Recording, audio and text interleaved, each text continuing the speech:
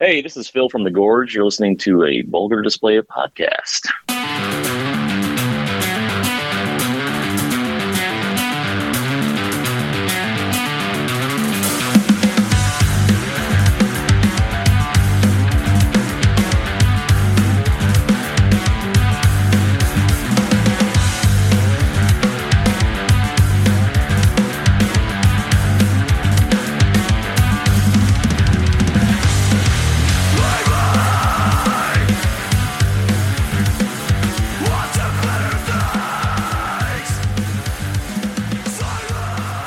Hi, and welcome to the Vulgar Display, a podcast live from the Barn Studios in Southeast Missouri. Got a special guest online with us right now. We have Phil from the Gorge. Phil, how are you, man?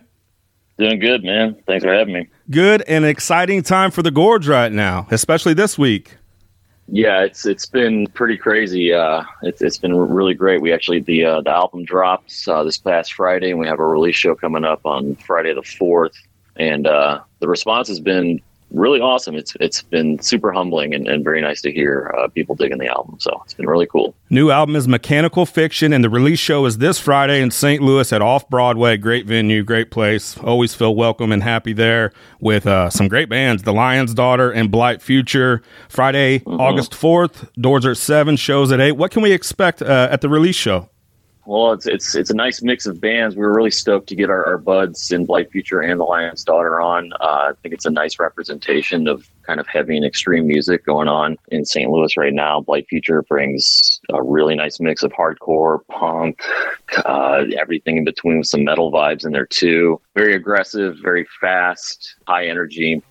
They're all great people. And then The Lion's Daughter, who's been at it for a while too, doing some really cool stuff, and excited to hear some of their, I think they're maybe playing some newer material that's from their upcoming album. And, those guys always put on a great show and are usually kind of scary to watch. I like that they're kind of a scary band, which is a lot of fun. So those two bands are going to be great. And then we're going to be playing down the album. Minus one song. We'll have one song that's left off, but we're playing everything from it in order, and we've been working hard, practicing, getting everything up to par to play for the show, and should be a good time. And I mentioned off air, our studio is a little bit south of St. Louis, but our coverage area is mostly St. Louis. So St. Louis is home to us. What do you think about the St. Louis music scene as it is now, and maybe even talk a little bit of some past bands that maybe were influences to you or coming up in the music scene? It's strong. It always has been strong, and I think honestly, when bands talk about influences and things like that, and what kind of pushes them, it's usually like kind of the big ones, right? And we have those too for us. But I think constantly seeing friends bands play in St. Louis that are amazing bands pushing themselves, putting out great music, great art, and just seeing that is inspiring more so than I think maybe, going and seeing our favorite band. Don't get me wrong. I love going to see Meshuggah every single time that I can. But when I can go to a show and be like, man, these are my dudes putting out some really heavy stuff, it really pushes you to kind of go further with your own things and be like, okay, let's keep representing the St. Louis heavy music scene in a proper way. Bands for me, like the bands that we have on this, Lion's Daughter, Blight Future, other bands like Hell Night, going back a little bit, bands like our friends in Black Fast, Fister. Gosh, I'm going to do the thing where I probably leave off a whole bunch of stuff. Path of Might, that's really like a big core of the scene. And there's also some like young bands really kind of doing some things now too that are keeping some like real heavy extreme music going forward. I know this band Sawed Off just released an EP. Yeah. Pretty punishing, man. It looked like they had a great show too. So it's constantly, I try to make it out as much as I can and see our friends and support them, because it's just it's like, well, damn, these guys are out here ripping it. Like we gotta step up and do the same thing that these guys are doing. Is there a bit of a friendly competition with that? You go out and see one of your buddies' band and they just destroy it. Does it up your game some, and does it make you want to up your game? I think so. I think we're all supportive of each other, but I think any musician, when they see something that's inspiring, you're like, okay, man, that was good. It's like, all right, well, I gotta make sure I bring it next time. I gotta make sure that I'm on top of my game for this. It's not a competition by any means. It's not, oh, I'm gonna, be better than this band or whatever. It's more so like the inspirational side of things and saying, okay.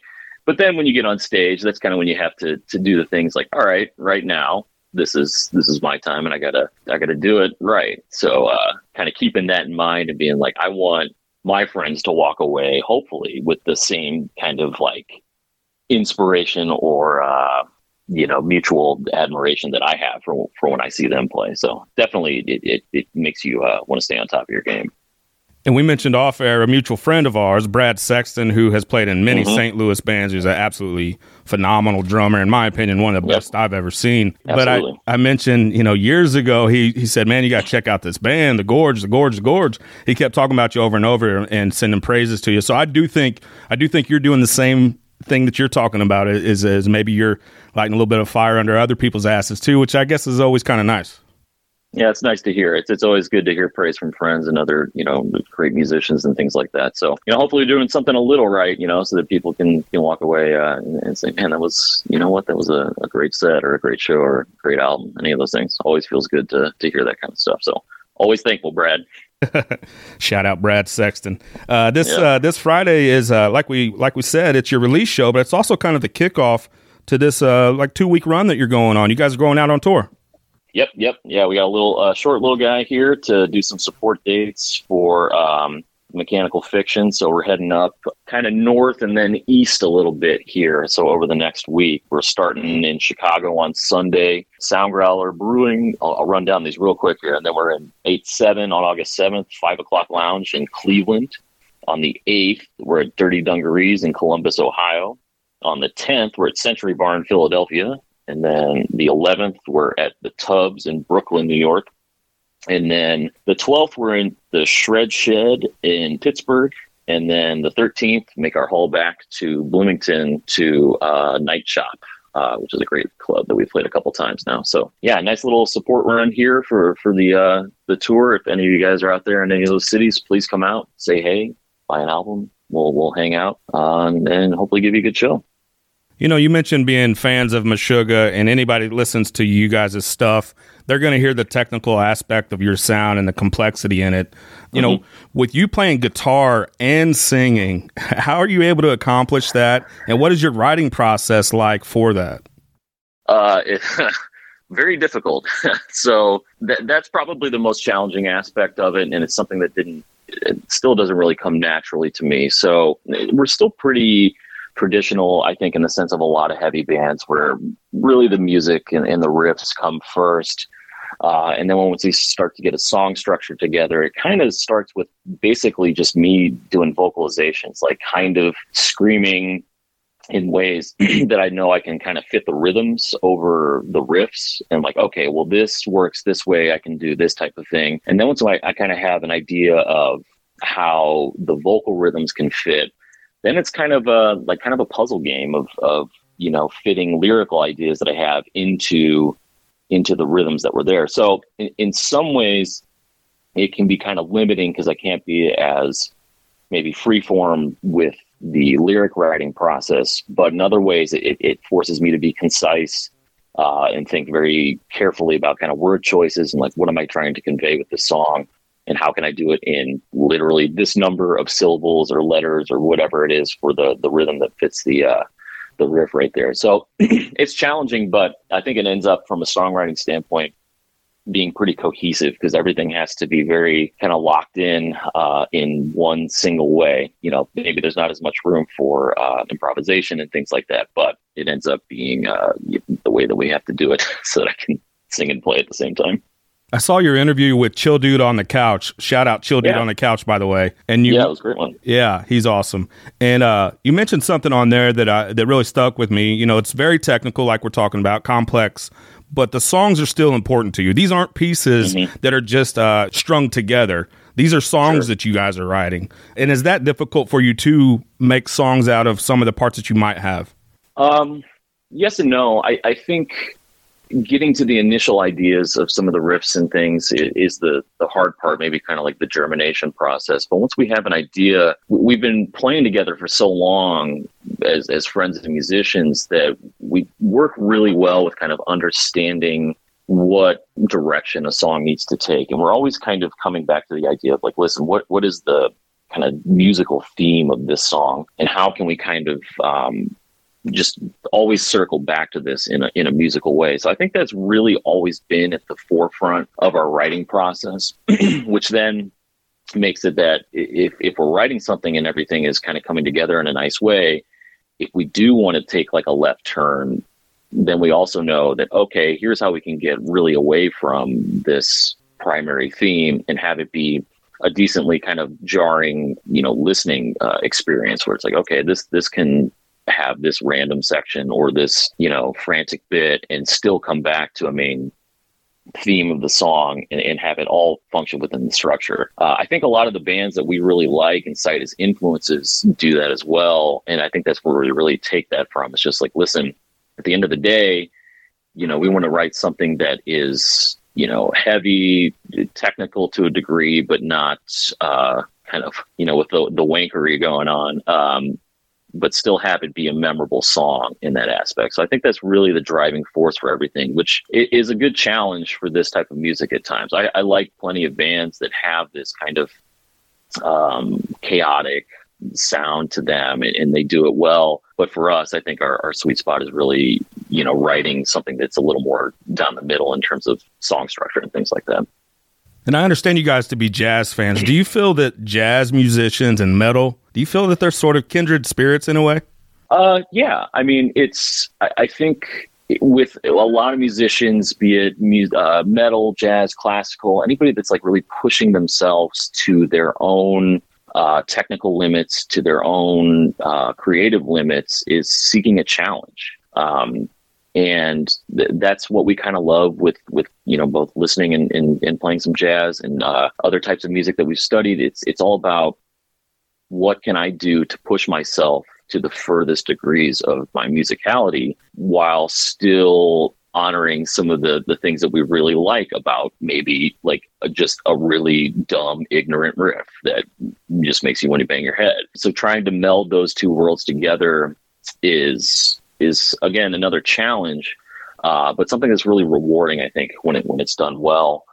But ultimately, yeah, I think it just comes down to this, really trying to challenge yourself as much as possible. Like the music we write is ultimately for ourselves, to be selfish, and if other people like it, that's great. But we're always, writing what we think sounds cool and saying, what have we not done to push ourselves before, and can we go to that next level? And so far, it's served us decently well to do that. So we're going to continue to try to challenge ourselves musically and thematically and creatively and see where it goes.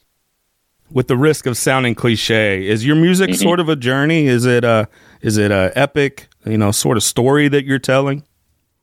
Yeah, I mean, in some ways, like the album definitely has some themes lyrically in terms of wrestling with some tough subjects of kind of mental health and things like that. And they're all kind of centralized around that. And then, creating the overall picture of it is definitely a thing where we want the songs to be their own individual, entities, but also have kind of a cohesion through it. It's not a concept album in the true sense of this big long song or anything like that, which we like plenty of albums that do that kind of thing, but these are definitely, individual written songs that weren't necessarily say, okay, this is going to go to this one, to this one, to this one. However, it's still, we put a lot of thought into kind of the pacing, album order. Okay, what flows well into this, and trying to keep an overall vibe going forward with the compositions is definitely something we think about. And it's something we've talked about in regards to writing the next one, which we're kind of, just have some riffs and talking about, but it's like, listen, kind of feeling this kind of feel for the entire thing. So then we kind of have, an overall framework to work within, and then again, kind of fill in the blanks that way. So, yeah. As epic and, intricate as your songs and music are, visually, you represent something that's pretty simplistic, like your videos, your album cover, even some of your performances. Is that intentional, or is that just kind of how things work? I would say a little of both. We definitely have never been a flashy band. We're just a bunch of nerds getting together, play some heavy music. And, sometimes we could probably serve ourselves better to have a little more kind of theatrics and things like that. But at the end of the day, we're just four dudes playing music together. So we used to be a little more hardline about that kind of thing. I was thinking about this the other day, actually, in regards to like album production and stuff, where I think our first full length, we didn't track it live, but everything on the album was pretty much exactly as we would play it live. Think back to like Rage Against the Machine would do a thing where they like, okay, if we can't play it live, we're not going to put it on the album. So all of that stuff is pretty much as is. And I completely, I still respect that kind of approach, but where we've kind of grown in that, it's like, using the studio as a tool to create kind of bigger things than what maybe we can create, in a true live setting. We can still represent the songs, I think, as they're meant to be, but not being afraid to like, okay, let's put a little keyboard part under this, or let's overdub these guitars, or put this weird effect on here, just for the kind of the overall big picture of it. So with the album artwork, that just ended up being kind of what the artist, with our prompt that we gave him, came up with, and we just said, man, that looks great. That's kind of, it's a not a complicated, well, I shouldn't say that. I don't want to diminish his work on this. But it is obviously just kind of this single image, but it just kind of spoke to us in terms of like, this is what we're kind of going for to represent the vibe of the album. So, nothing too fancy all the way around. And we kind of hopefully just let the music speak for itself in a lot of ways. Yeah, and I think you hear that a lot, leaving things open to interpretation, and that single image on the album cover definitely does that. I think 50 people might see 50 different things from it. So, and my guess is that's sort of what you want in a way. Yeah, totally. We're not going to be super overt, hit you on the head with things all the time. That being said, our last album had a pretty almost literal representation of one of the songs on the album, which was awesome too. That was done by Jason Spencer of Killer Napkins, who's an incredible St. Louis artist. See his stuff all over town, murals. He just did a great t-shirt design for us as well. So yeah, so that one's definitely one of those things where, looking at it, just take what you want from it, for the cop-out answer. But right. It really is that way in a lot of ways. We talk to a lot of musicians, and I tend to ask this question a lot, but specifically, I think it's relevant in this situation because it seems like you guys' art and your album, and like you're saying, the order and the flow of things is very important to you. In the day and age that we're in now, with attention spans being as little as they are, or as affected as they are. How do you manage those two things with producing art that's super important and what you think is relevant and a message that you think is relevant with the way the world is now? I think in that regard, we just kind of have to do what we know and what we've done. I mean, we're not a young band. We are not TikTok stars. Right. We're not going to be, blowing up the algorithm with 20-second sound bites from our songs, which is fine. And people that do that, that's also, that's what you have to do to adapt. And if that's what the direction is, that's what it is. Like, it doesn't do any good for us to kind of, get bummed out about it or complain about it. We just can only do what we can do. So hopefully there's still people out there that can appreciate kind of long form albums and things like that. And, this kind of attention to detail. And I think there is. I think there's still a really solid base of music listeners out there that enjoy that kind of stuff. I know we certainly do. And we still have favorite bands that are putting out stuff in that way. If we got to do a couple of things, for social media that normally wouldn't do because we're a bunch of 40-year-old dorks, whatever, that's fine. But it's for us, it's just we'll just keep playing what we play and hope people like it, and if we can beat the algorithm, great. You mentioned being 40, and I'm 40 as well. Do you think think some of that's maturity? You just kind of are what you are at this point, and people are either going to get on board or they're not?